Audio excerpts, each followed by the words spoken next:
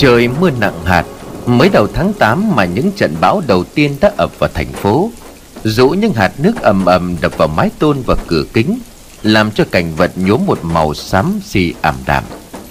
Hưng đang cắm cúi trên bàn viết, những trang giấy A4 bên cạnh của gã chất cao thành một đống. Công việc của gã là một nhân viên thủ thư, chuyên kiểm kê phân loại tài liệu, sổ sách trước khi giao cho người bưu tá. Hưng làm trong bưu điện này đã được một thời gian. Người ta phân cho gã một góc nhỏ trong phòng. Cái góc ấy được ngăn lại bằng một tấm ván gỗ ép màu trắng đục đã bong sơn chóc mép. Cái xó nhà ấy may mắn còn hé một chút phía cửa sổ để nhìn ra bên ngoài con đường chính, ngày thường vẫn tấp nập người xe qua kẻ lại. Nhưng mà hôm nay trời lại mưa to, vì vậy bên ngoài và cả bên trong đều sơ xác và ảm đạm.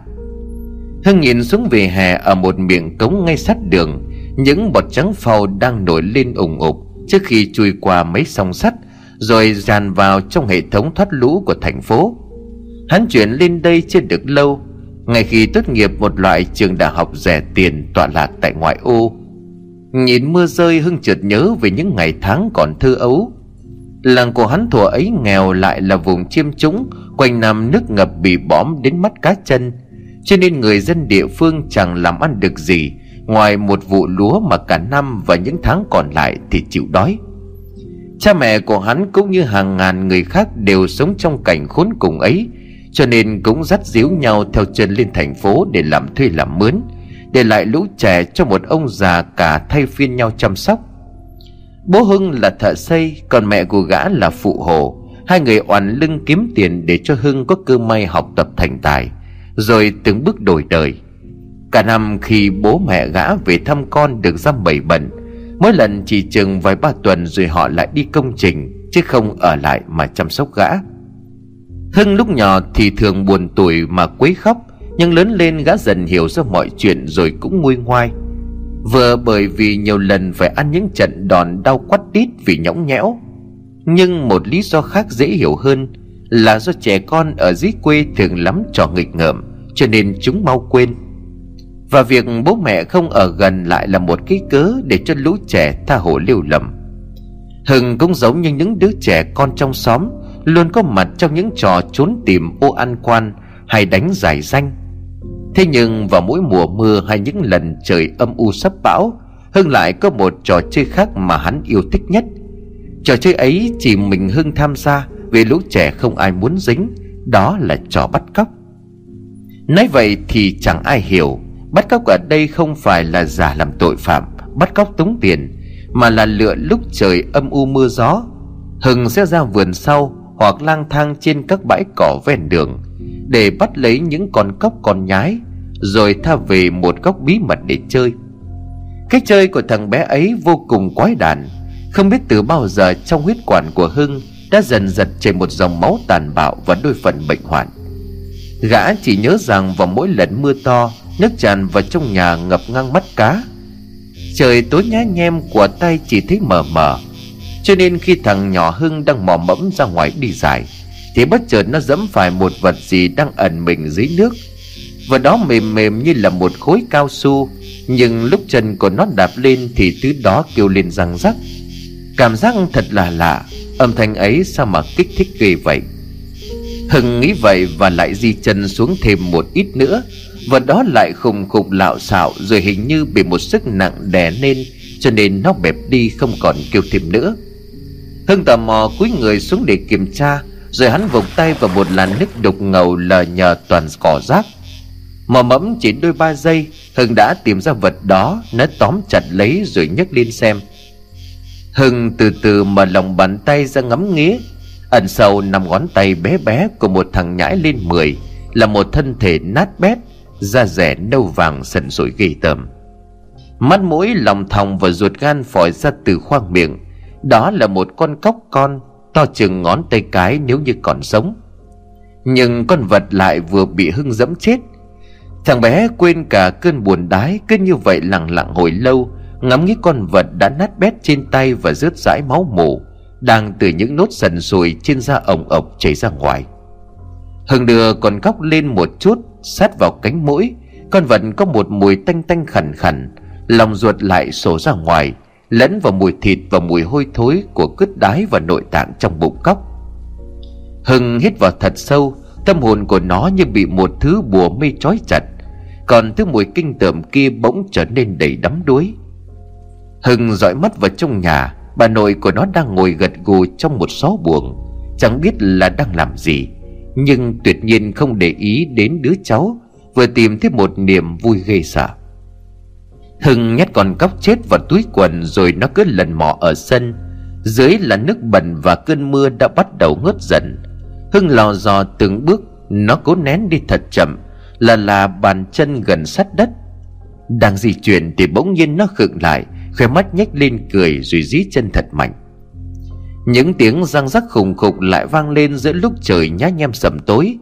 Thằng bé cười lên khanh khách đầy phấn khích, rồi nó lại cúi người nhặt con vật khốn khổ bằng đôi bàn tay và đưa lên ngắm nghía, hít hít ngửi ngửi. Hưng nhét xác con cóc vào trong túi rồi tiếp tục dò dẫm quanh sân, đến khi hai túi quần của nó đã căng phồng, thấm nước và máu mủ ra lớp vải thì Hưng mới dừng lại. Nó chạy ra một góc vườn rồi đút tay vào một đống thịt bầy nhầy của đàn cóc chết để soi ra từng con. Tối hôm ấy Hưng thu hoạch được gần 20 con cả to lẫn nhỏ. Cái niềm vui sướng đến đê mê cả người, làm cho nó đái ra quần lúc nào không biết. Mùi khai, mùi tanh, mùi máu thịt, mùi mù cóc bốc lên, quyện lại với nhau giữa tiếng cười khanh khách đầy bệnh hoạn của một thằng cu con 10 tuổi. Và từ đó mỗi dịp trời mưa Hưng lại đi bắt cóc. Cái thú vui của nó ngày càng nâng cấp. Hưng không chỉ dẫm lên người của lũ cóc, hắn bắt chúng về rồi mới từ từ tra tấn cho đến chết. Có còn thì Hưng dùng dập ghim cứng tứ chi ra bốn phía, rồi dùng dao tem rạch ngang chằng chịt lên cái lưng nhoe nhoét mù của lũ vật tội nghiệp, vừa dội nước sôi vào để nhìn con cóc quằn quại trong đau đớn. Hoặc có con thì bị hắn mổ phanh bụng, rồi nhét vào trong mấy viên sỏi lớn, xong lại khâu thịt vào. Hưng thả cho con cóc ra sân để nó vừa nhảy vừa lết đi. Viên sỏi nặng đương nhiên là khó chịu, nó làm cho con vật chỉ nhảy được vài mét thì ruột gan đã sổ ra ngoài. Lũ gà trông thấy như vậy thì thi nhau mổ lấy mổ để, còn Hưng thì cười một cách khoái chí. Sự bệnh hoạn khác thường của thằng bé chỉ bị phát hiện khi một lần bố nó bất chợt đi làm về. Ông thấy thằng con cứ lúi húi ngoài vườn không chịu vào nhà, cho nên mới sinh nghi. Ông lần từng bước cố tránh lá khô và những hòn đá răm để không tạo ra tiếng động. Nhưng khi vừa đến đứng sau lưng của Hưng thì cũng là lúc mà ông kinh hãi, méo cả mặt vì hành động gây sợ của thằng con trai. Nó đang lấy chì khâu chằng chịt những phần cơ thể của những con cóc khác nhau lên trên phần thân của một con thằn lằn. Ông bố rú lên vì kinh tởm. Nhìn những thứ trên mặt đất, bố của Hưng bàng hoàng gập người nôn mửa, nhưng nó vẫn ngồi xổm đầu ngẩng lên nhìn bố cười khúc khích.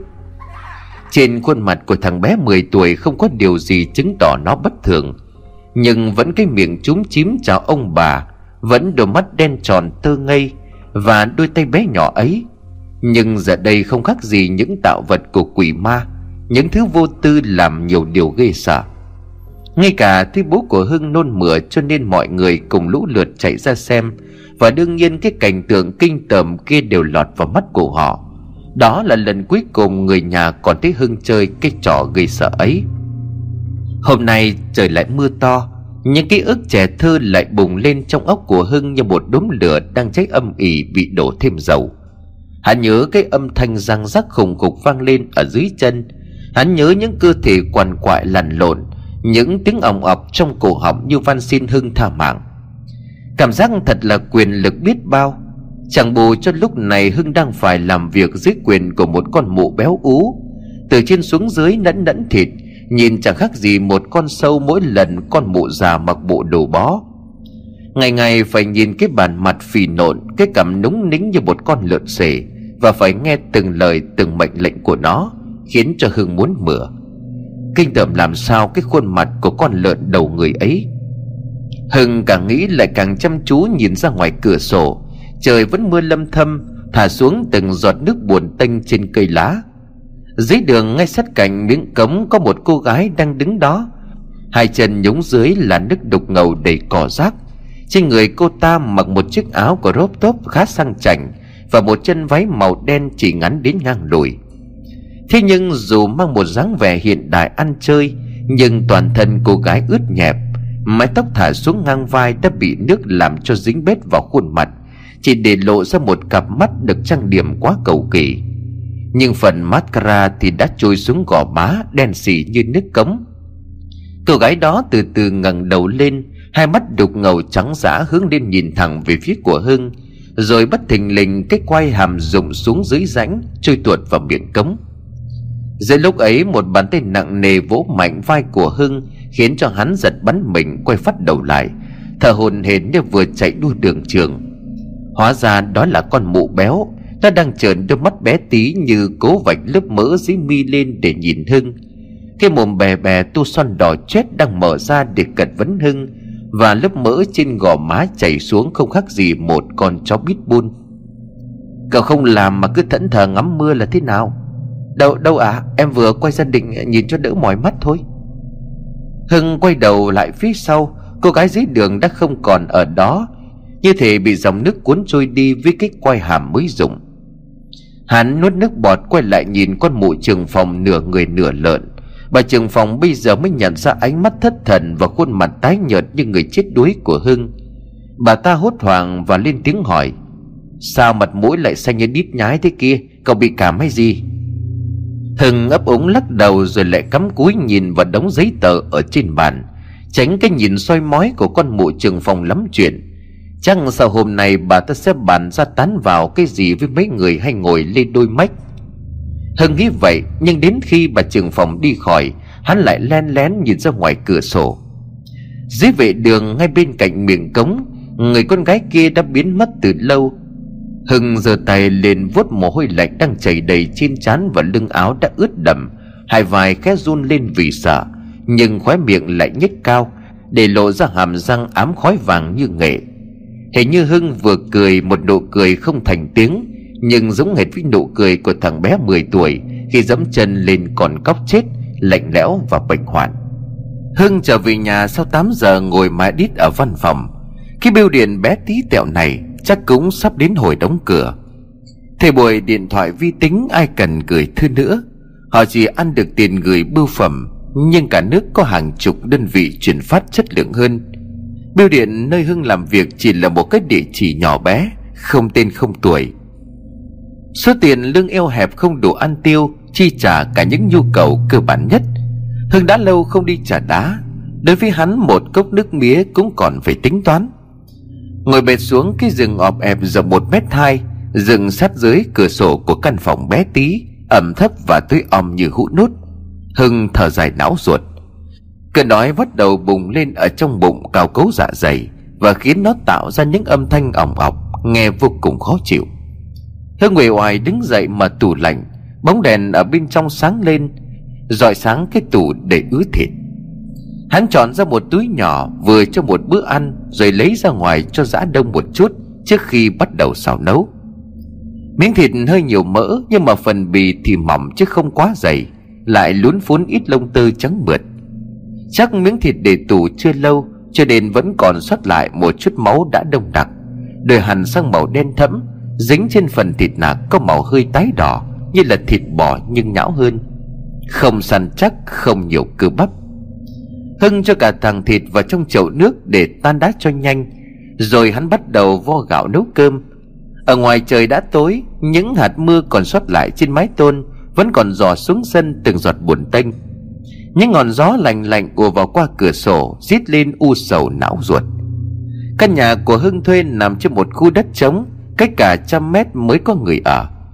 Giữa ánh đèn sáng xanh nhàn nhạt của tiếp bóng treo trên trần nhà, Hưng đang cười trần hùng hục mặc cho luồng gió lạnh làm gai ốc của hắn nổi lên. Đang ấn nút của nồi cơm điện, bỗng nhiên Hưng thoáng giật mình, bởi trong cơn gió và tiếng mưa ở ngoài cửa, Hưng vừa nghe thấy như có tiếng ai than khóc. Âm thanh nỉ non não ruột vang lên trong đêm tối, xoáy thẳng vào màng nhĩ, làm cho Hưng buồn rộn cả chân tay. Khẽ dùng mình một chút, hắn bỏ cái nồi cơm ở đó, rồi lần mò bước đến cửa sổ và ngó mặt ra ngoài. Cả không đất trống mênh mông hoang lạnh, không một bóng người, nhưng chuỗi âm thanh ghê sợ vẫn rít lên từng chập. Hít một hơi thật sâu, Hưng quay người lại, lưng áp chặt vào tường lạnh toát. Một cảm giác ghê rợn bỗng chốc bùng lên trong tâm trí. Trong bóng đêm đặc quánh, Hưng vừa lờ mờ trông thấy đứng ở giữa cánh đồng trống, một người nào đó đang lặng lẽ nhìn thẳng qua Hưng qua song cửa sổ. Mồ hôi hột toát ra trên mặt, trên đầu và nhỏ xuống nền đất. Đôi mắt ấy sáng rực lên như hai hòn than đỏ lửa. Dù ở rất xa nhưng hắn vẫn nhìn rõ một một. Hưng khẽ nghiêng người ghé mắt qua cửa sổ. Tiếng động não ruột âm mưu kia vừa dừng lại thì bóng người bí ẩn đấy cũng biến đi mất như một làn gió. Hưng đưa tay lên dụi mắt. Mồ hôi từ trên trán vừa thấm qua mi, khiến cho đồng tử cay xẻ như sát muối. Hắn đưa tay lên vuốt ngực như để cố trấn an tinh thần. Một lúc sau thì Hưng vươn người ra định khép cửa sổ lại. Nhưng ngay lúc ấy một bóng đen từ đâu lao tới, kêu thét lên một tiếng rợn người. Hưng kinh hãi bật ngửa lại phía sau, lưng va phải cạnh bàn đau điếng. Mặt của hắn tái mét đi, còn chân tay thì bủn rủn như muốn rụng ra hết. Đầu gối run run ngã ngồi xuống đất. Nhưng hóa ra đó chỉ là một con mèo đen, không biết nhà ai thả ra cho nên đi lạc đến tận đây. Nó phóng qua cửa sổ nhảy bổ về phía của Hưng, rồi lao thẳng tới bàn bếp và tha luôn miếng thịt Hưng để trong chậu nước. Con vật hành động quá nhanh khiến cho hắn chẳng kịp trở tay, đuổi theo cướp miếng thịt về. Nước và máu của miếng thịt bắn ra tung tóe lên tường, dính cả vào quần áo.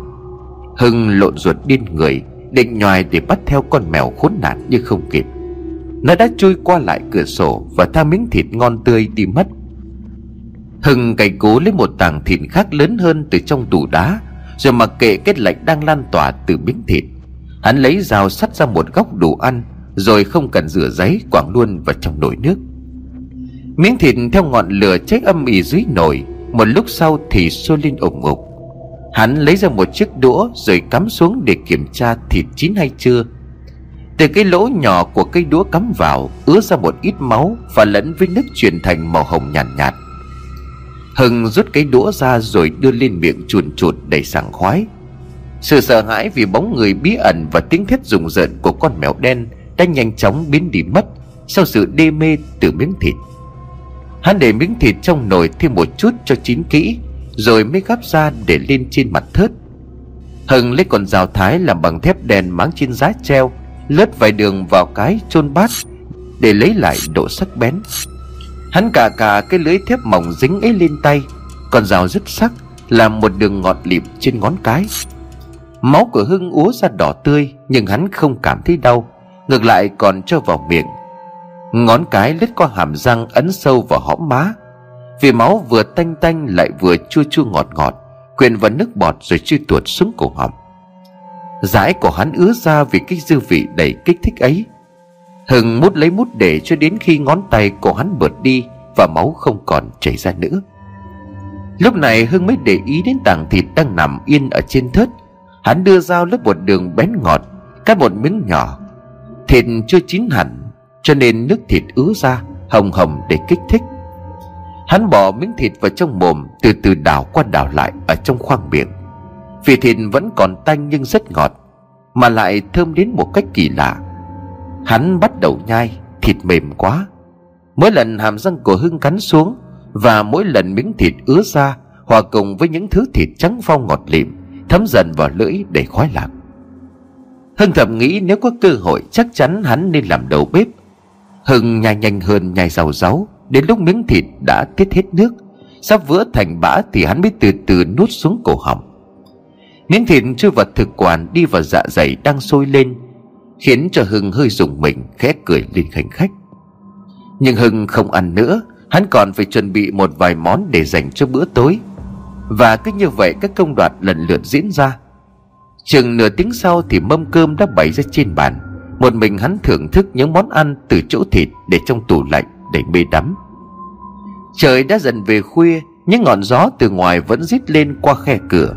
Mưa đã tạnh hẳn từ lâu, nhưng sự mát mẻ vẫn làm cho Hưng mở tủ, lấy chiếc chăn mỏng đắp lên người cho khỏi rét. Hắn đã bắt đầu chìm dần vào giấc ngủ, nhưng từ ngoài sân bỗng vang lên tiếng khóc não ruột, làm cho Hưng bàng hoàng vùng dậy, nghiêng đầu lắng tai nghe. Âm thanh nỉ non nức nở quyện vào trong gió, len vào khe cửa rồi xoáy thẳng vào tai của hắn. Hưng xoay người nằm nghiêng qua một bên, lưng sát vào giường, còn mặt hướng ra ngoài cửa sổ. Hắn lấy gối úp chặt lên đầu để khỏi phải nghe thứ âm thanh kinh dị đó. Nhưng vô hiệu, chuỗi tiếng động ghê gớm đó không những không nhỏ đi mà ngày càng trở nên lớn, như thể có ai đó nằm ngay bên cạnh của Hưng để nỉ non than thở. Mắt của hắn mở lớn trừng trừng nhìn ra ngoài cửa sổ đang khép hờ. Hai con người giãn lớn lấp lánh trong đêm, như là cặp mắt mèo đã hóa thành yêu quái. Người của Hưng run lên bần bật, không biết vì sợ hay là vì rét, nhưng mà đôi vai và hai tay thì cứng đờ. Cơ bắp gầm lên để cố sức ấn cái gối chặt vào tai, như cố không để cho âm thanh kia vọng tới. Hai hàm răng của hắn đập vào nhau lách cách như người bộ hành lạc bước giữa đêm đông. Chuỗi tiếng động ai oán nỉ non kia không dừng lại, mà nó càng lúc càng to và rõ hơn. Tiếp sau là những tiếng van xin khóc lóc của một người con gái nào đó, âm vang sâu thẳm. Cứu tôi với, xin anh hãy tha cho tôi. Chẳng lẽ giữa thế kỷ 21 mà lại có ma? Vì tiếng kêu than kia chắc chắn không phải là của người. Nó u uẩn lẩn khuất lẫn vào trong gió thổi, và vọng lại như từ dưới một vực sâu không đáy. Toàn thân của Hưng run lên vì kinh hãi. Hắn càng nghe càng tái người hốt hoảng. Bởi lẽ khi đã chú ý tập trung hơn, Hưng phát hiện ra tiếng động đó không phát ra từ ngoài sân, mà ngay trong căn phòng tối om ẩm thấp này.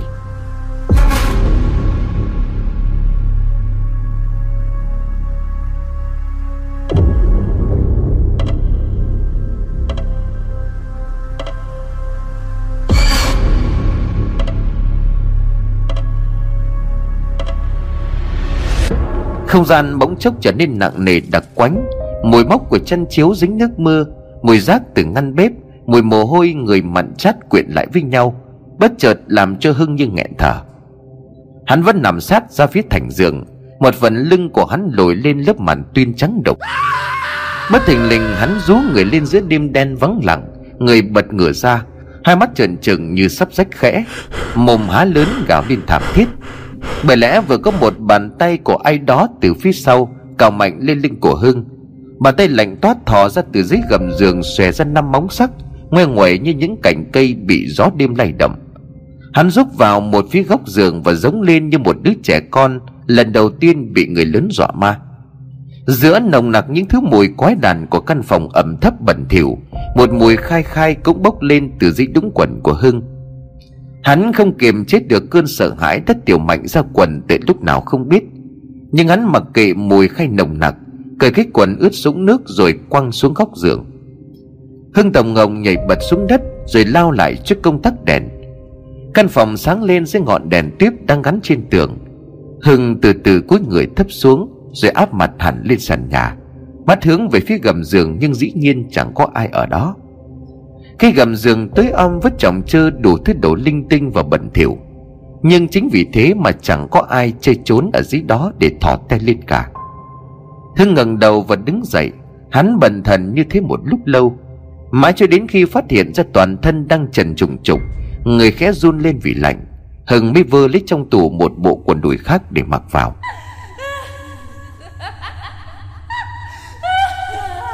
Đêm hôm ấy hắn không tài nào ngủ nổi vì giường chiếu ướt đầm đìa nước tiểu. Và hễ cứ nhắm mắt lại thì Hưng lại mường tượng ra một kẻ nào đó đang nằm dưới gầm giường, thò tay ra rồi tóm lấy chân của Hưng. Cái ý tưởng hãi hùng đó ám ảnh gã đến tận sáng ngày hôm sau. Lúc mà Hưng đi làm thì nỗi sợ mới dần dần biến mất. Hắn lùi thùi ngồi vào cái xó nhà bé tẹo, chỉ đủ kê một chiếc bàn, nơi có một góc cửa kính để mỗi khi buồn bực Hưng lại nhìn ra ngoài đường. Hắn dõi mắt ra xa, trông về chỗ hành lang trước cửa bưu điện. Miệng cống đã bị ứ nghẹn lại toàn rác rến. Có một cô công nhân đang mải miết dùng xẻng hót từng chút lá khô, bùn đất đọng lại sau cơn mưa chiều qua, rồi chất lên xe. Cô lao công làm việc luôn tay. Chiếc xe rác đi thu từ đầu phố đến giờ đã ứ đầy, đổ các thể loại túi to túi nhỏ, cái nào cũng đựng đầy vỏ ni lông và rác thải. Cô lao công ấy đang lầm lũi làm thì bỗng nhiên khựng lại, nghiêng đầu rồi từ từ cúi người thật thấp và cầm lên một vật gì trắng trắng mà từ xa Hưng không nằm rõ. Nhưng rồi cô ta bỗng kinh hãi và rú lên, bật ngửa người ra đằng sau để ngã đập mông xuống đất, mồm miệng ú ớ kêu: khuôn mặt vẫn in đậm những nét kinh hoàng gây sợ, quanh quất nhìn tứ phía như đang cầu cứu. Còn cánh tay thì giơ thẳng chỉ ra chỗ mà vật đó vừa rơi xuống đất. Mấy người đi đường và những ông bảo vệ đang làm nhiệm vụ ở những tòa nhà gần đó đều tò mò kéo đến để xem.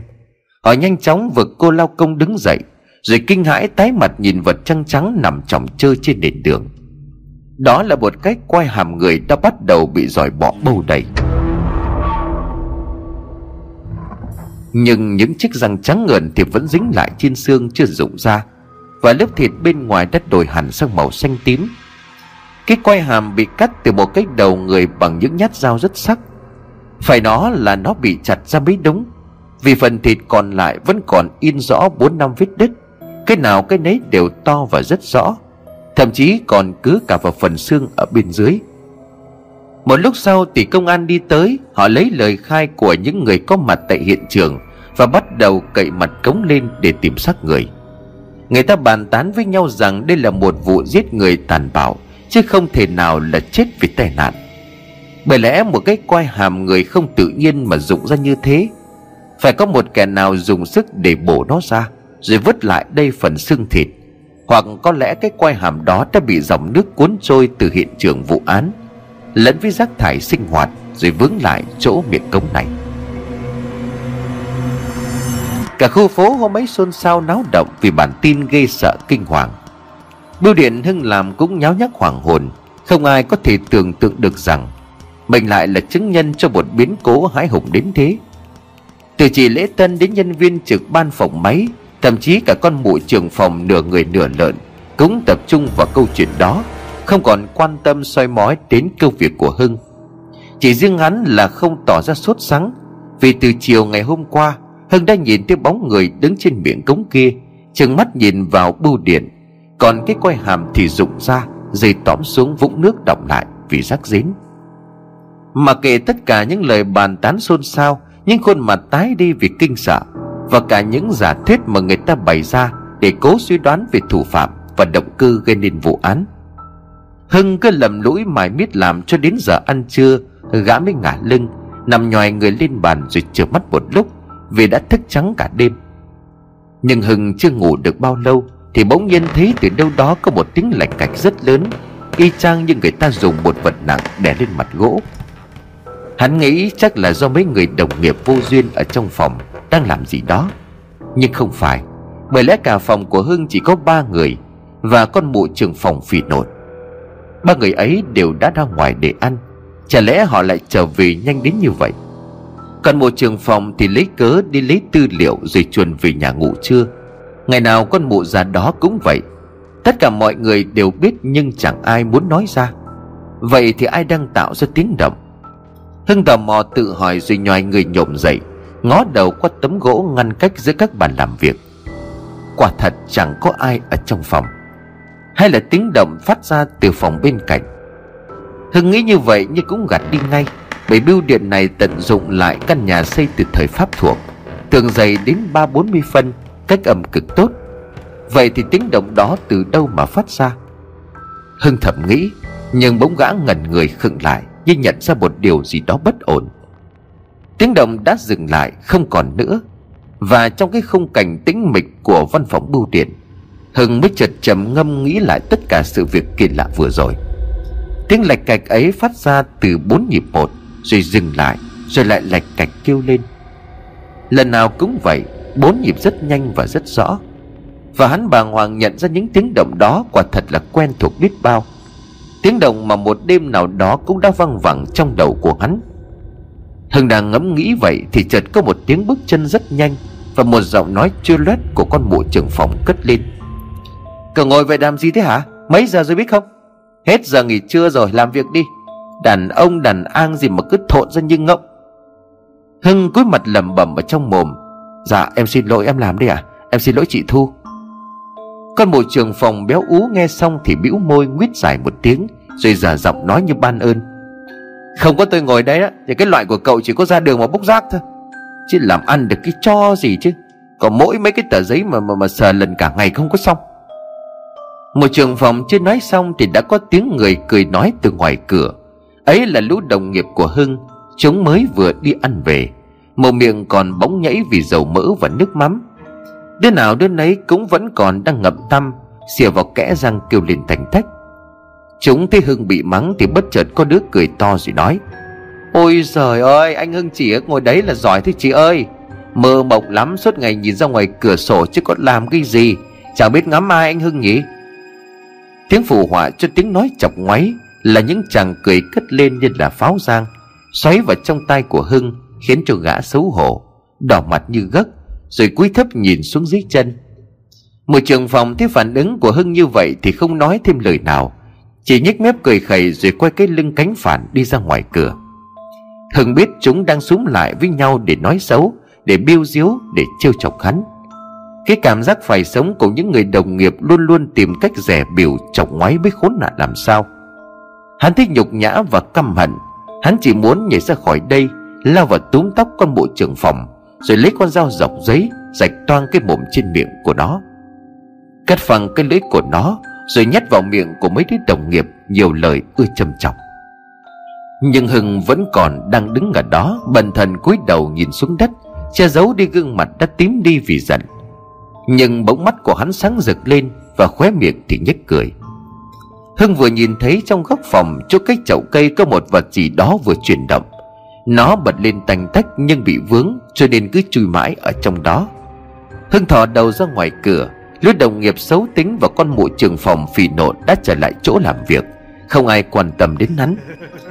Khi ấy Hưng mới bất thần che miệng cười lên, rồi hắn lò dò từng bước vào trong góc nhà và đẩy cái chậu cây cảnh qua một bên để lấy con vật kia ra khỏi đó. Hưng thích thú cầm con vật ở trên tay. Những ký ức về tuổi thơ bất chợt ùa về choán đầy trong trí óc. Hưng xách con vật bé nhỏ lên bằng hai ngón tay. Con vật tội nghiệp quẫy đạp không ngừng, nhưng chẳng tài nào thoát ra được. Nó hướng đôi mắt vàng vọt to tròn nhìn Hưng như cầu khẩn, và thỉnh thoảng lại xoay cái lưng nhảy nhụa, sần sùi đầy mủ ra như đe dọa. Cái mồm của nó há lớn để lộ ra phần thịt hồng hào và cả cổ họng đen sì, bốc mùi hôi tanh nồng nặc. Đó là một con cóc cụ to bằng cả một nắm tay của người lớn. Hưng thích thú thả con vật xuống đất. Hắn lấy chân từ từ đặt lên lưng của con cóc. Bàn chân của Hưng chậm chậm ấn xuống. Hắn cảm nhận từng khúc xương của con cóc cụ đang rời ra, kêu lên khủng khục.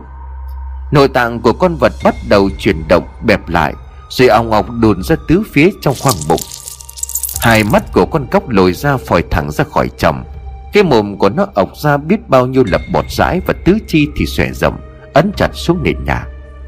Chính là lúc này đây, cái khoái cảm ngày nào của đứa bé 10 tuổi đang dần dần trở lại với hắn. Cảm giác quyền lực khi cướp đi mạng sống của những con vật yếu ớt, nhỏ bé hơn mình mới bệnh hoạn làm sao. Hưng biết vậy, nhưng mà hắn không thể chống lại được sự đê mê ấy. Hưng mường tượng rằng dưới đế giày của mình bây giờ không phải là con cóc cụ, mà là lũ đồng nghiệp luôn soi mói bàn tán ra vào. Là con mụ trưởng phòng béo ú phì nộn, trông không khác gì một con lợn nái. Chúng đang bị Hưng đè xuống dưới gót giày, di đi di lại. Cơ thể nhỏ bé của con cóc không thể chịu đựng được hơn, nó kêu lên răng rắc. Ở bụng rách toạc ra vì trọng lực, tim gan nội tạng phòi ra chỗ rách, và cả từ mồm của con cóc. Hai mắt của nó bắn vọt cả ra ngoài, dính cả trên tấm gỗ ép ngăn văn phòng. Còn bao nhiêu máu mủ cũng thi nhau ồng ộc chảy ra trên nền đất. Hưng thích thú nhấc chân của mình ra nhìn con vật đã chết bẹp vì sức nặng của mình. Giờ hắn lại làm như thời còn bé, nghĩa là ngồi xổm xuống trên mặt đất, dùng tay bốc con cóc chết lên để ngắm nghía, để hít lấy hít để cái mùi nội tạng hòa cùng máu mủ, rồi nuốt nước bọt ừng ực trước khi nhét cái xác con cóc vào trong túi quần. Cái khoái lạc ấy nhanh chóng dìm sự căm hận xuống đáy lòng. Hưng đã dần dần nguôi ngoai, thỉnh thoảng hắn lại còn nắn bóp bên ngoài vải quần, cảm nhận đống thịt cóc bầy nhầy ở bên trong đang chuyển động, chạy giữa các ngón tay. Thời gian làm việc nhanh chóng qua đi. Hưng rời khỏi công ty cuối cùng để tránh những cái nhìn châm chọc của lũ đồng nghiệp và đôi mắt lườm nguýt của mụ trưởng phòng. Bưu điện không có máy quay, cho nên khi đến trước cửa phòng của mụ sếp, Hưng dừng lại, rồi hắn móc đống thịt cóc ra khỏi túi quần, rồi nhét xuống dưới chậu cây ở trước phòng vì phong thủy. 1-2 ngày nữa cả căn phòng của mụ béo sẽ nồng nặc mùi cóc chết. Hưng khẽ nhếch mép cười lên khoái trá vì cái ý tưởng táo bạo mà con mụ trưởng phòng sắp phải lãnh nhận, vì những hạch hỏi yêu sách vô lý mà mụ tự đặt ra. Hưng ra về. Trước khi lấy xe, hắn còn lớn tiếng chào người bảo vệ, nhưng ông ta chẳng thèm bận tâm vì đang mải buôn chuyện với bà bán trà đá. Công an có hỏi han gì thêm không chị? Không bác ạ, nhưng mà người ta nghi ngờ thủ phạm ở gần đây thôi. Thế à, ghê quá nhỉ. Không biết là cái thằng nào nó dám giết người rồi còn chặt phăng cả cái que hàm đi như vậy. Ôi, em nhớ lại mà vẫn còn dùng hết cả mình đấy bác ạ. Câu chuyện bàn tán vẫn xoay quanh cái quai hàm người lao công quét đường sáng nay nhặt được. Nhưng bỗng nhiên Hưng chột dạ, mặt tái đi vì sợ. Một nỗi sợ hãi hiện hình khi mà hắn thừa biết nguyên cớ. Dẫu vậy nhưng dưới lớp vải của khẩu trang và cặp kính mắt tối màu, ít ai có thể nhận ra khuôn mặt của hắn vừa có nét bàng hoàng rung động. Quả thật mấy ngày sau, cả khu văn phòng của nhà bưu điện bốc lên một mùi tanh hôi ghê tởm, mà nồng nặc nhất chính là ngay trước cửa phòng làm việc của chị Thu. Người ta cùng nhau cúi xuống gầm bàn, soi đèn vào trong các ngăn tủ hộc kín, thậm chí là đứng cả lên ghế để nhìn vào điều hòa nhiệt độ, hoặc là mở tung cả cây máy tính, nhưng không có vật gì khả nghi. Nhân viên trong bưu điện bắt đầu bàn tán với nhau một giả thuyết mà họ tin là chính xác. Mùi ghê quá, chắc là con mụ Thu nó lại ăn uống gì trong phòng cho nên là chuột bọ nó kéo đến rồi chết. Người khác không tin lại bàn ngang. Tôi nghĩ là do ông nào chân thối. Chân thối mà mùi nó lại tởm thế được sao? Chắc chắn phải có con gì chết. Thế rồi sau nửa ngày tìm kiếm, người ta phát hiện ra vị trí cái mùi kinh tởm đó đã được bốc lên. Ngay dưới chậu cây phong thủy của bà Thu trưởng phòng có một cái xác nát bấy, tứ chi của con vật bị bâu đen, và cái mùi tởm lợm cũng phát ra từ đó. Nhưng khi mọi người đang tò mò tụ tập xung quanh thì con mụ trưởng phòng phì nộn cất tiếng nói lớn: Hưng đâu? Cậu ra giúp tôi mang cái này đi ngay cho tôi cái mùi này nó tởm quá. Hưng ngớ người, mặt của hắn ngắn tún lại, trong khi tất cả lũ đồng nghiệp chỉ đứng nhìn hắn mà tủm tỉm cười. Nhưng mỗi lời nói của con mụ béo lại là một mệnh lệnh. Hưng nuốt giận vào trong lòng rồi lầm lũi không nói một câu, xuống cho cầu thang để lấy cái chổi và cái gầu hót rác. Nhưng con mụ trưởng phòng không chịu để yên, nó gào vào tay của Hưng: Ôi giời đất ơi, cậu quét nó đi thế thì bao nhiêu cứt đái thịt thả lại dây ra đất sao? Lấy cái tay mà bốc, người đâu mà ngu vậy không biết hả? Lúc ấy Hưng chỉ muốn lấy tay bốc đống thịt bầy nhầy của con cóc thối rồi tông thẳng vào trong mồm của con mụ trưởng phòng phì nộn. Nhưng mà hắn vẫn nhịn được. Hưng lấy một cái túi ni lông bọc bên ngoài rồi từ từ bốc từng cái chân, cái tay của con cóc chết cho vào hút rác. Mùi thối mùi khắm quyện lại với nhau rồi bám cả vào quần áo và đầu tóc. Hôm sau trong cơ quan có một người vắng mặt, người đó là mụ Thu trưởng phòng. Chẳng ai biết là mụ ta đi đâu, chỉ thấy rằng trên bàn của mụ để lại một lá đơn đánh máy xin thôi việc, với lý do mà chẳng ai tin nổi. Đó là chịu áp lực nặng nề của dư luận và bị đồng nghiệp chơi xấu, nói xấu sau lưng, cho nên phải nghỉ làm để tinh thần ổn định. Mọi người dù không ai tin nhưng mà đều thấy thoải mái, vì chính họ cũng chẳng ưa gì con mụ béo, luôn luôn ủy quyền cậy thế mà tắc yêu tắc quái. Nhưng người vui nhất hoan hỉ nhất trong cơ quan chắc chắn là Hưng. Hắn mừng đến nỗi mà ngay chiều hôm ấy khi tan sở, Hưng đã chạy ngay vào nhà mà tung cái tủ lạnh để ắp thịt ra để tự chiêu đãi mình một món gia trò. Hắn còn mua thêm mấy chai bia, lâu lắm rồi Hưng chưa được uống, vì thế hắn rất thèm. Nhưng Hưng vẫn còn làm thịt đã. Hắn lấy từ trong tủ lạnh ra một mảng thịt ba chỉ. Miếng này hơi nhiều mỡ, Hưng tự nhủ. Rồi hắn lại lật tung đống thịt để tìm ra một tảng khác ngon hơn. À, đây miếng này. Hắn tự gieo lên trong óc rồi lôi ra miếng dẻ sườn vẫn còn dính đầy máu đỏ. Miếng dẻ sườn tươi nguyên bốc mùi tanh lợm giọng. Nhưng đối với Hưng, ít có thương nhân nào ở chợ có thể bán cho hắn một miếng sườn ngon đến vậy. Hưng dùng con dao nhọn chọc mạnh vào phần thịt giữa hai cái xương sườn rồi ấn xuống. Lưỡi kim loại sắc bén nhưng cũng phải vận sức mới có thể tách đôi phần của cả đoạn xương to. Hưng liếm môi, nước bọt của hắn đã trào ra, loang loáng dính đầy cả trên mép. Con dao to bản lại tiếp tục tách những phần thịt và xương rời khỏi nhau. Cuối cùng thì Hưng lấy ra một cái chày giã cua làm bằng gỗ mít, rồi cây miếng sườn lên trên mặt thớt. Hắn giã liên tiếp mấy cái lên sống dao để tách những rẻ xương sườn rời ra khỏi đốt sống. Hưng lấy tỏi, tiêu, rượu trắng hòa với ngũ vị hương và muối ớt trộn đều lên rồi sắt đều vào đống thịt để ướp cho đều vị. Sau đó hắn ra sân để bắt đầu nhóm bếp. Ngọn lửa hồng rực cháy lên lép bép như là những tràng pháo liên thanh, thiêu những thanh củi ở giữa cái lò làm bằng inox. Than đá bén thì đã ngấm gia vị. Hưng dùng mấy cái vỉ nướng ghép lại với nhau rồi cho đống sườn lên đó. Hắn canh cho lửa chỉ hiu diu một chút, rồi mài miết lật, xoay, đảo, phết thêm mỡ, trộn muối tiêu và hương liệu. Đến khi những phần thịt bắt đầu bén lửa sun vào quăn lên để lộ ra những rẻ sườn đã bị chặt đứt to như là ngón tay cái, thì lúc đó thịt sườn đã chín. Hưng gắp ra đĩa mở bia nhâm nhi cùng chút thịt ngon béo ngậy, vẫn còn thoang thoảng mùi khói than hoa, và mỗi lần cắn vào vẫn còn ứa ra máu đỏ. Bờ môi của Hưng loang loáng nhoe nhoét mỡ, nhưng hắn chưa thấy no. Lâu lắm rồi Hưng mới có dịp uống bia, và đống thịt trên đĩa vẫn bốc mùi thơm hấp dẫn. Sáng ngày hôm sau, Hưng vẫn còn mang chút thịt đó đến công ty để mời mấy người đồng nghiệp cùng thưởng thức. Thịt đã nướng từ tối qua ấy vậy mà để đến sáng nay vẫn còn bốc mùi thơm thoang thoảng. Đã vậy thịt còn rất mềm, dù hơi nhiều mỡ nhưng mà khi cắn, răng ngập vào trong ngay. Nước thịt ứa ra trộn cùng với hương liệu hòa với nước bọt thấm vào cả khoang miệng. Cả phòng đều ngạc nhiên trước khả năng nấu nướng của Hưng. Ai cũng tự hỏi tại sao một người như hắn lại không làm trong một nhà hàng nổi tiếng mà lại chôn chân ở cái chốn này. Nhưng họ còn ngạc nhiên hơn nữa về khả năng tẩm ướp gia vị, khiến nó vô cùng khác lạ, ít ai đã từng được thưởng thức qua. Họ cứ suýt xoa khen mãi là miếng thịt ăn rất ngon, lại không bị ngán dù nhiều mỡ. Cắn phát nào là hương vị ngọt ngào săn chắc lại ứa lên trong khoang miệng. Hưng vui vẻ mời cả phòng, còn hân hoan xòe thêm cho bác bảo vệ dưới cửa mấy miếng nữa lấy thảo. Họ có hỏi hắn vì sao lại mang đến thứ sơn hào hải vị này. Hưng chỉ cười rồi đáp: "Em làm để liên hoan chia tay chị Thu." Người ta nghe xong thì đều cười phá lên. Ai không nghĩ gã đàn ông lầm đề thường ngày hôm nay lại trở nên vui tính khéo tay đến như vậy. Nhưng người ta còn vui hơn vì tin mụ trưởng phòng phỉ nộn nghỉ làm.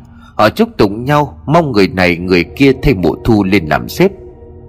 Cuối buổi làm thì cả đám người cùng rủ nhau đi hát để chia sẻ niềm hân hoan sảng khoái, vì đã thoát được cảnh tù đầy gông cùm đã bao lâu nay họ phải âm thầm gánh chịu.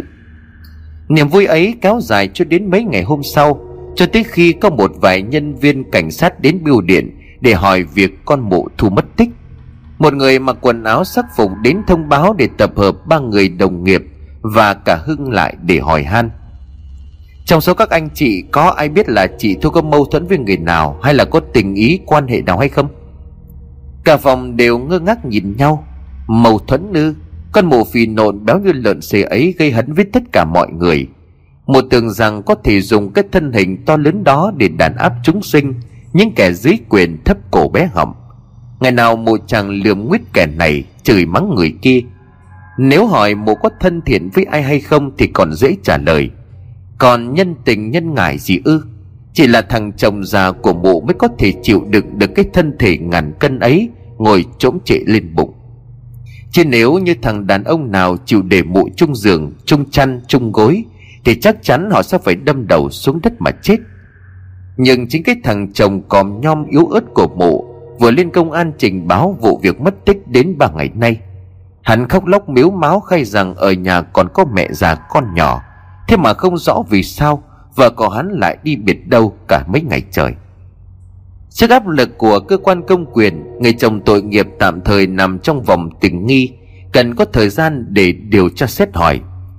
Nhưng mà những người đồng nghiệp hình như cũng khó có thể vô can, bởi khi được hỏi ai nấy đều tỏ ra bộ mặt hả hê và vui vẻ.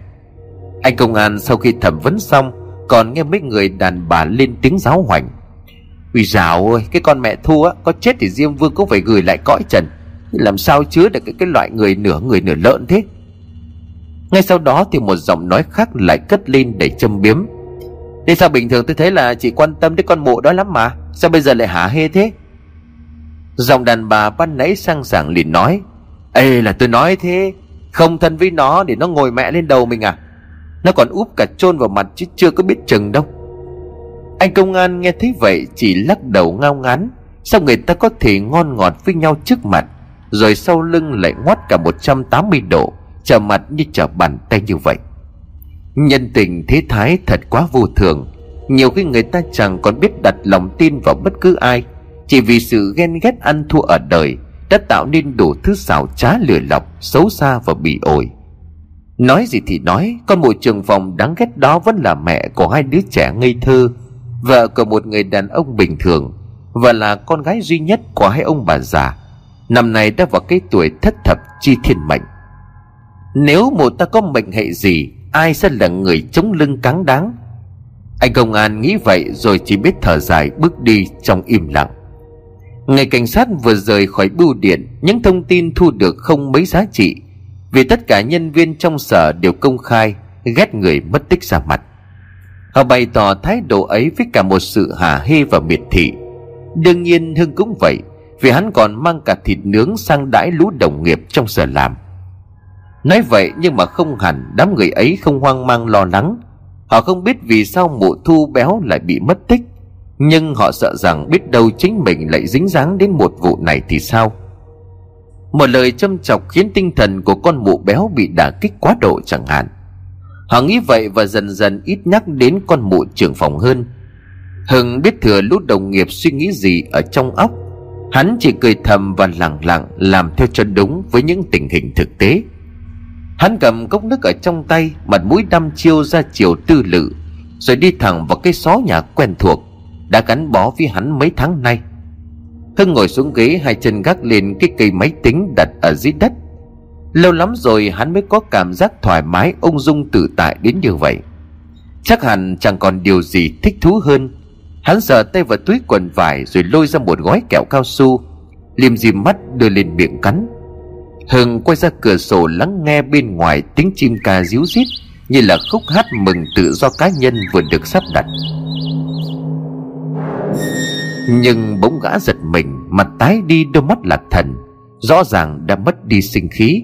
Bởi khi còn đang hân hoan nghĩ về những ngày sắp tới, thì bất chợt Hưng trông thấy dưới vỉa hè một thân hình bồ tượng đang ngẩng đầu lên. Ánh mắt đằng đằng sát khí hiện hiện trên khuôn mặt bùng beo và làn da xanh tím nơi chằng chịt những đường gân máu. Toàn bộ cái thân thể ấy đã đổi sang màu trắng bệch, lại càng làm rõ sự phì nộn mập mạp kia lên. Cái bụng căng phồng trưng phình như tụ khí, nứt ra những đường rách chân chim trực nổ tung. Đó là mụ Thu, con mụ trưởng phòng mất tích đã sang ngày thứ 6. Tại sao mụ ta lại ở đây, hay nói đúng hơn là tại sao mụ lại xuất hiện trước cổng bưu điện lúc này? Hưng luống cuống nhoài người ra sau như là để tránh ánh mắt đe dọa trợn trừng hiện ra đầy tia máu đó. Hắn sợ quá đến nỗi khiến cho chiếc ghế xoay vướng vào cạnh bàn, ngã bổ chừng trên sàn gạch. Mấy người đồng nghiệp nghe thấy tiếng động thì vội vàng chạy sang, thấy Hưng đang rúc vào một xó, tay chỉ ra ngoài cửa sổ, mồm ú ớ không ngừng than: "Đó, có con mụ Thu đứng ở ngoài sân." Mấy người đồng nghiệp tò mò tiến lại cửa sổ và nhìn xuống dưới vỉa hè, nhưng ở đó dĩ nhiên chẳng có một ai quen thuộc, trừ ông bảo vệ đang ngồi gật gà ở trên ghế. Họ quay sang nhìn Hưng, ánh mắt ngỡ ngàng đến ngạc nhiên, rồi sau đó cả lũ lại bật cười lên tiếng trêu ghẹo: "Có ai đâu, cái ông này sợ bà Thu quá cho nên là nhìn đâu có ra bà ấy. Cẩn thận đấy Hưng ạ, có khi con mụ Thu nó đang đợi cậu ở nhà đấy." Dứt lời thì tất cả quay đi trở lại bàn làm việc, bỏ mặc mình Hưng vẫn đang ngồi dựa lưng vào tấm gỗ ép, thở hồng hộc như là sắp đứt hơi, và trái tim hoảng loạn đang cuống cuồng đập trong lồng ngực. Một lúc sau Hưng lồm cồm bò dậy, hắn lần mò ra phía cửa rồi ghé mắt nhìn xuống. Vỉa hè vẫn tấp nập những người bộ hành qua lại, và ông bảo vệ già hình như đang chợp mắt. Hưng nén nỗi sợ vào trong, cố gắng trấn tĩnh trước khi ngồi xuống bàn làm việc. Nhưng hắn chẳng thể ngồi được lâu, bởi khi đang cắm cúi cố lấy lại sự tập trung thì bỗng nhiên Hưng ngửi thấy một mùi gì đó tanh tanh đến lợm giọng. Cái mùi khằn khằn như là đờm dãi trong cổ họng của một kẻ nghiện thuốc, rồi lẫn với mùi thịt thối bốc lên nồng nặc đến gây người. Hắn cúi đầu nhìn xuống chân rồi lại ngó sang chiếc gầm bàn bên cạnh. Mùi này quen thuộc lắm, vừa thối vừa tanh, giống hệt mùi của con cóc chết mà hắn giấu dưới chậu cây trước cửa phòng của con mụ béo. Hắn thoáng cả hết cả sống lưng khi nghĩ đến mụ trưởng phòng. Nhưng Hưng cố xua đi cái cảm giác rợn người kinh hãi ấy bằng cách bắt đầu lục tung cả cái xó nhà nhỏ bé để tìm nguồn cơn của thứ mùi khủng khiếp kia. Không có gì cả. Hưng bắt đầu nghĩ có thể nó bắt nguồn từ một nơi khác rồi theo gió bay tạt vào đây. Hưng đứng lên chiếc ghế xoay rồi chập choạng nhìn khắp cả khu căn phòng. Những người nhân viên khác thấy Hưng đứng cao hẳn lên, ló đầu qua tấm chắn thì cũng tò mò đưa mắt trông theo.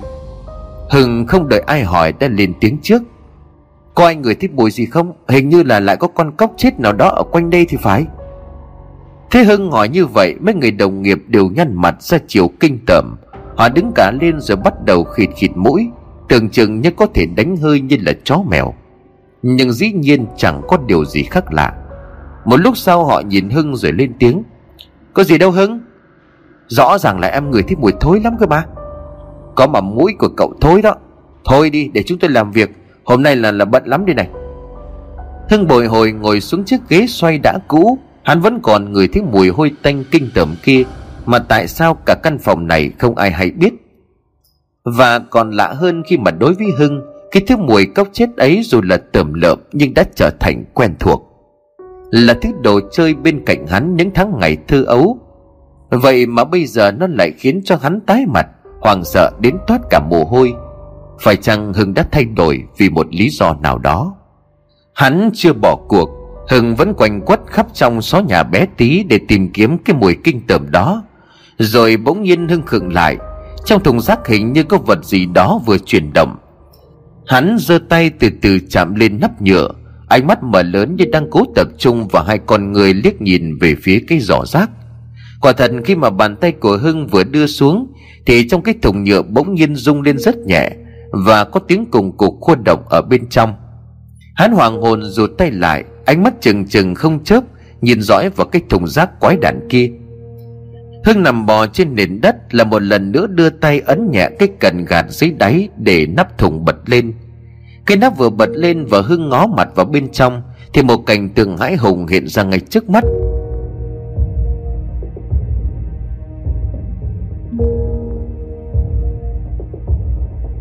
Lù lù trong thùng rác là một cái sọ người đã bắt đầu phân hủy. Đôi nhãn cầu đã bị khoét đi, chỉ để lại hai hố mắt trũng sâu đen ngòm vì máu đặc. Từ cái mũi và hai lỗ tai đang lồm ngồm bò ra lúc nhúc toàn giòi bọ, con nào con nấy béo to trắng ngợn vì thịt da của người chết. Và từ trong miệng của cái đầu lâu, hai con chuột đang thần tha gặm nhấm cái lợi xám xịt và cái lưỡi thè ra một cách đầy quái đản. Chúng mải ăn cho nên chẳng hề quan tâm đến sự có mặt của Hưng ở đó, cho đến khi hắn chỉ kinh hãi rú lên đã tung cái thùng rác vào góc phòng rồi cuống cuồng vùng chạy. Những người đồng nghiệp không hiểu chuyện gì định chặn Hưng lại, nhưng không thể. Họ bị hắn đẩy ngã, húc tung cả cánh cửa phía trước rồi phóng như bay xuống vỉa hè, lấy xe và chuồn mất. Cả căn phòng bất chợt chìm vào trong sự im lặng, không ai hiểu được điều gì đang diễn ra. Họ đưa mắt nhìn nhau, vừa tò mò vừa kinh hãi. Họ kéo nhau vào trong xó nhà nơi Hưng thường làm việc để kiểm tra. Bên trong đó giấy tờ bừa bộn vất ngổn ngang, dấu ấn của việc hắn lục tìm mùi thối. Còn cái thùng bị ném bật tung nắp, ở trong một đống giấy vụn và vỏ đồ ăn. Ngoài ra chẳng có điều gì khác. Họ ngạc nhiên vì Hưng thì ít, mà kinh hãi vì một thông tin khác thì nhiều. Bởi ngay chiều hôm đó, kẻ bưu điện xôn xao trước cái tin báo, công an mới phát hiện ra một bộ phận của một thi thể. Ông bảo vệ là người đầu tiên biết. Ông già cuống cuồng lên văn phòng, mở cửa rồi nói thật to để tất cả cùng nghe thấy: "Đã ai biết gì chưa? Chị Thu chết rồi đó." Cả căn phòng ngưng bặt, đến cả tiếng gõ phím lách cách quen thuộc cũng dừng lại. Ba người nhân viên đồng loạt đứng dậy khỏi chỗ, rồi họ hướng ánh mắt thất thần nhìn nhau và chuyển ánh mắt gương mặt hốt hoảng về ông bảo vệ. Một lúc sau như lấy lại thần trí, người ta mới xúm lại quanh ông để giục ông thông báo nốt cái hung tin ghê gớm mà ít ai tưởng tượng ra được. Họ không tưởng tượng nổi cũng phải, vì đêm trước đó có một người ăn xin tìm thấy một cái sọ người đã bắt đầu phân hủy trong một túi xác đựng thức ăn. Người hành khất tá hỏa tam tinh rú ầm lên khiến cho những người dân sống quanh khu vực đó đều phải kinh hãi. Họ kéo nhau ra xem và lập tức gọi điện cho công an để khám nghiệm hiện trường. Trong cái túi xách đen đựng đủ mọi thứ thức ăn, vỏ bia và bánh trái, có kèm thêm một cái đầu người bị giòi bọ gặm nhấm nham nhở. Dựa vào kinh nghiệm điều tra và những thông tin trước đó, cơ quan chức năng xác định đây là đầu lâu của một người đàn bà mất tích gần đây. Không ai khác, đó chính là chị Thu, trưởng phòng của một bưu điện nhỏ nằm cách hiện trường 3 cây số. Ngay sau khi người bảo vệ loan báo hung tin thì cảnh sát cũng có mặt tại bưu điện để lấy lời khai một lần nữa. Tất cả nhân viên đều có mặt chỉ trừ một mình Hưng. Qua điều tra xét hỏi từ người đồng nghiệp, cơ quan chức năng hướng mũi nghi vấn về phía gã nhân viên của lần ít nói, thường xuyên bị bà trưởng phòng đe nạt dọa dẫm. Người ta cho rằng vì tư thù cá nhân cho nên rất dễ là Hưng ra tay sát hại nạn nhân, rồi phân chia cái xác làm nhiều phần khác nhau, ném đi mỗi nơi một thứ. Nhưng phải mất gần một ngày người ta mới có thể tìm đến căn nhà của Hưng thuê trọ. Ngôi nhà cấp 4 mái bằng nằm giữa một bãi đất trống xa với khu dân cư gần nhất cả đến 100 mét. Nó tù mù, tối tăm và ẩm thấp. Trên nền gạch lát đá hoa giữa gian nhà vắng vẫn còn đọng lại rất nhiều dấu máu thấm trên những viền gạch hoa. Nó đã đọng lại từ đó từ lâu và khô vào, chuyển thành màu nâu đen, chứng tỏ rằng Hưng đã cố công tẩy rửa nhưng chưa hết. Họ còn tìm thấy ở giữa sân có một khay gạch nung dùng để nướng thịt vẫn còn sót lại, đống tàn của than hoa và một số chai lọ, vỏ bia nằm lăn lông lốc. Nhưng kinh hãi nhất là lúc họ mở cái tủ lạnh trong bếp, ở đó nằm la liệt những chân tay, những phần cơ thể bị cắt rời nham nhở. Một mảng sườn lớn cũng bị xẻ ra chặt thành từng khúc. Và trong một chiếc nồi con có một bàn tay người đã bị luộc đến nứt cả thịt ra. Mỡ người vàng nâu loang loáng nổi lên trên mặt nước. Họ phát hiện được rằng trong cái tủ lạnh đó không chỉ chứa mỗi thi thể của bộ trưởng phòng, mà còn có một đống chân tay, thân bụng của một người con gái khác.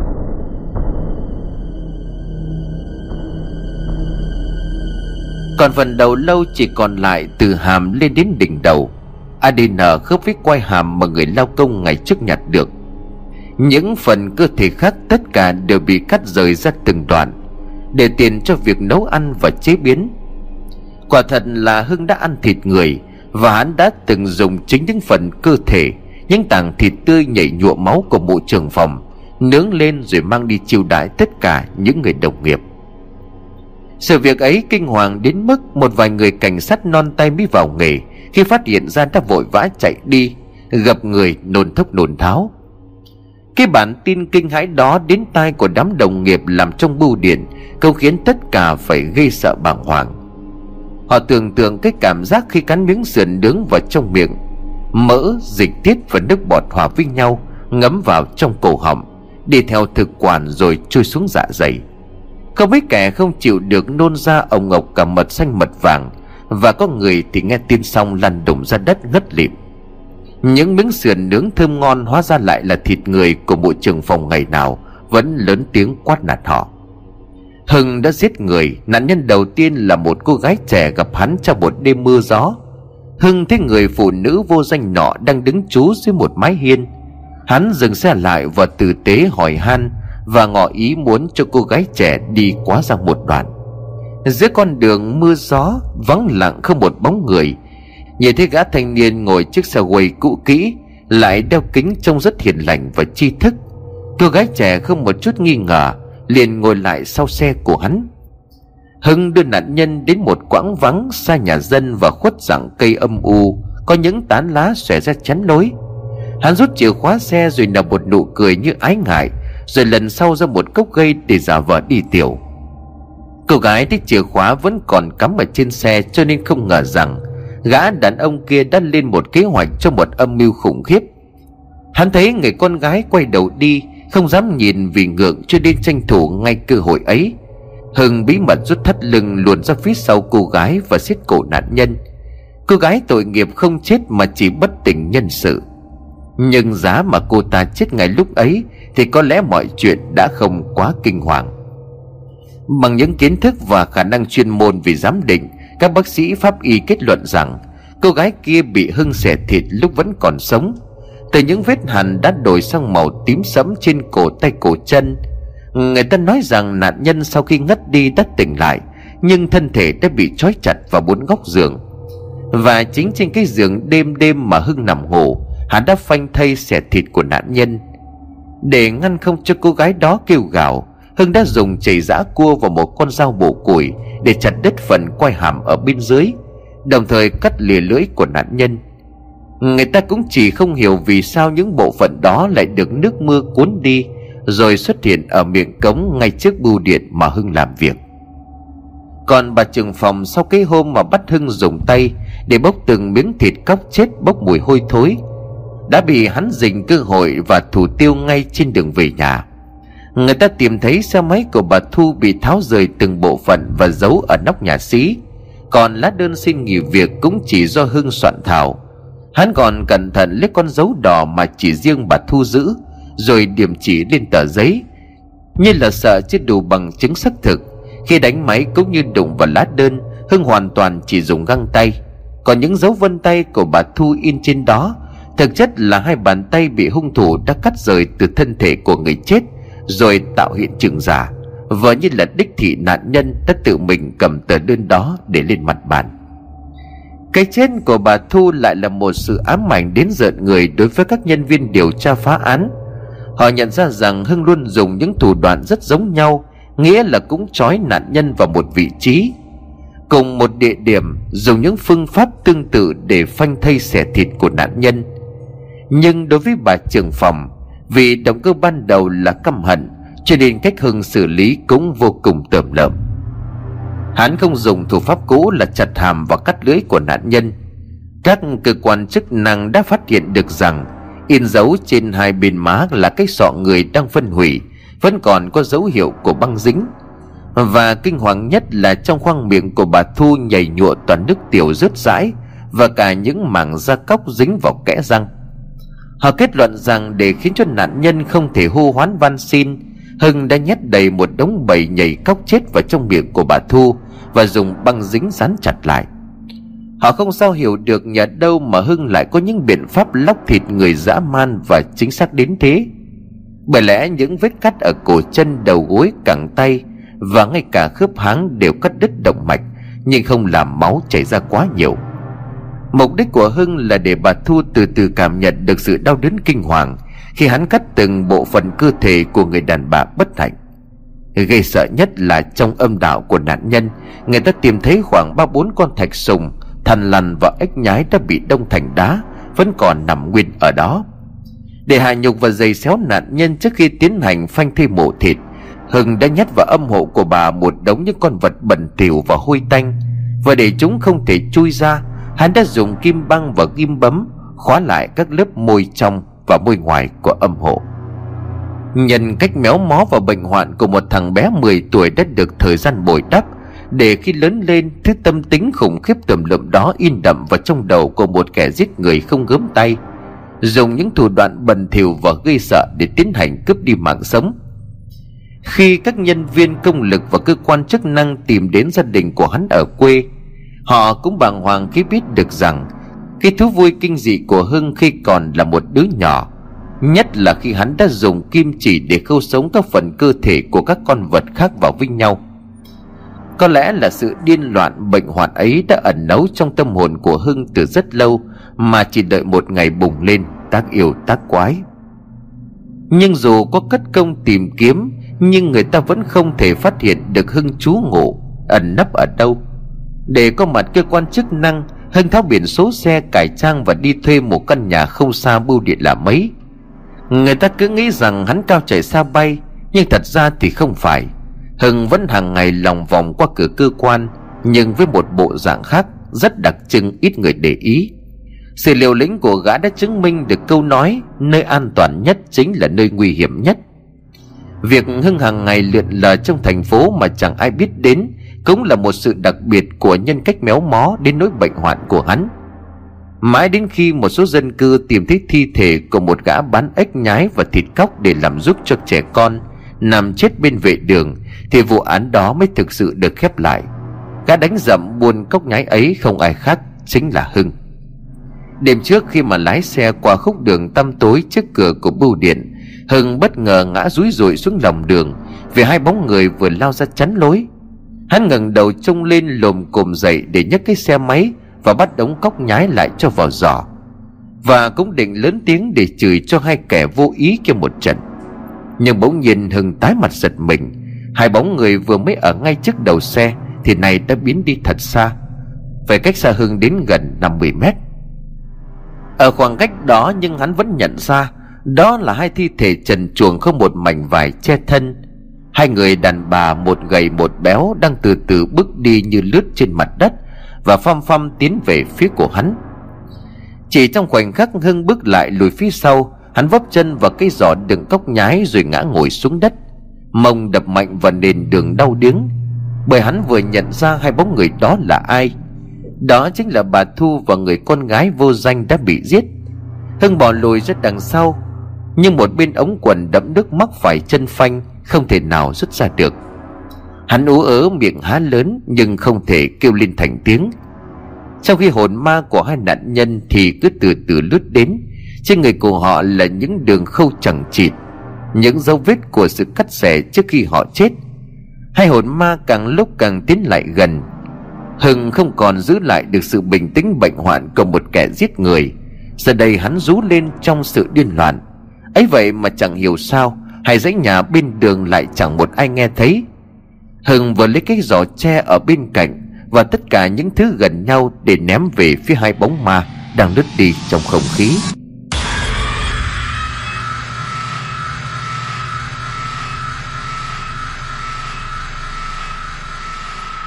Thế rồi khi hai cái bóng đến sát cạnh mình, Hưng kinh hãi há hốc mồm hét ầm lên và nhắm mắt quay đầu đi chỗ khác. Một cảm giác chân nhảy nhớp nháp không biết từ đâu chui tọt vào cái mồm đang há lớn của hắn. Hưng nghẹt thở, hắn cố cào cấu trong cuống họng, móc cả bàn tay vào trong miệng để quặn bụng nôn ra, nhưng không thể. Bọt dãi trong mồm của Hưng trào ra trắng xóa ngay bên mép, mắt của hắn trợn lên, lòng đen chui sâu vào mí mắt. Cái mũi phập phồng liên hồi như là cố hít lấy hít để luồng không khí đã hòa lẫn với một mùi hôi tanh tởm lợm. Còn lồng ngực của hắn quặn lên như có một tảng đá khổng lồ đè nghén xuống. Hưng lăn quay ra đất, hai tay cào cấu cổ họng đến mức tứa cả máu ra. Đôi chân vẫn cứ vùng vẫy quấy đạp như một con cá mắc cạn ở trên bờ. Từ đống quần của hắn, ồng ngọc tuôn ra đủ thứ cặn bã bẩn thỉu chưa tiêu hóa hết. Đống bọt trắng dính hai bên viền mép đã thôi không trào lên nữa. Hưng nghẹt thở, mắt của hắn trợn lên chỉ còn lòng trắng, và khuôn mặt bị ứ huyết đã bắt đầu chuyển sang màu đỏ lử tím sẫm. Người ta thấy Hưng chết ở trên đường, trong cuống họng vẫn còn thấy hai cái chân sần sùi bẩn thỉu của một con cóc cụ đang dẫy lên đành đạch.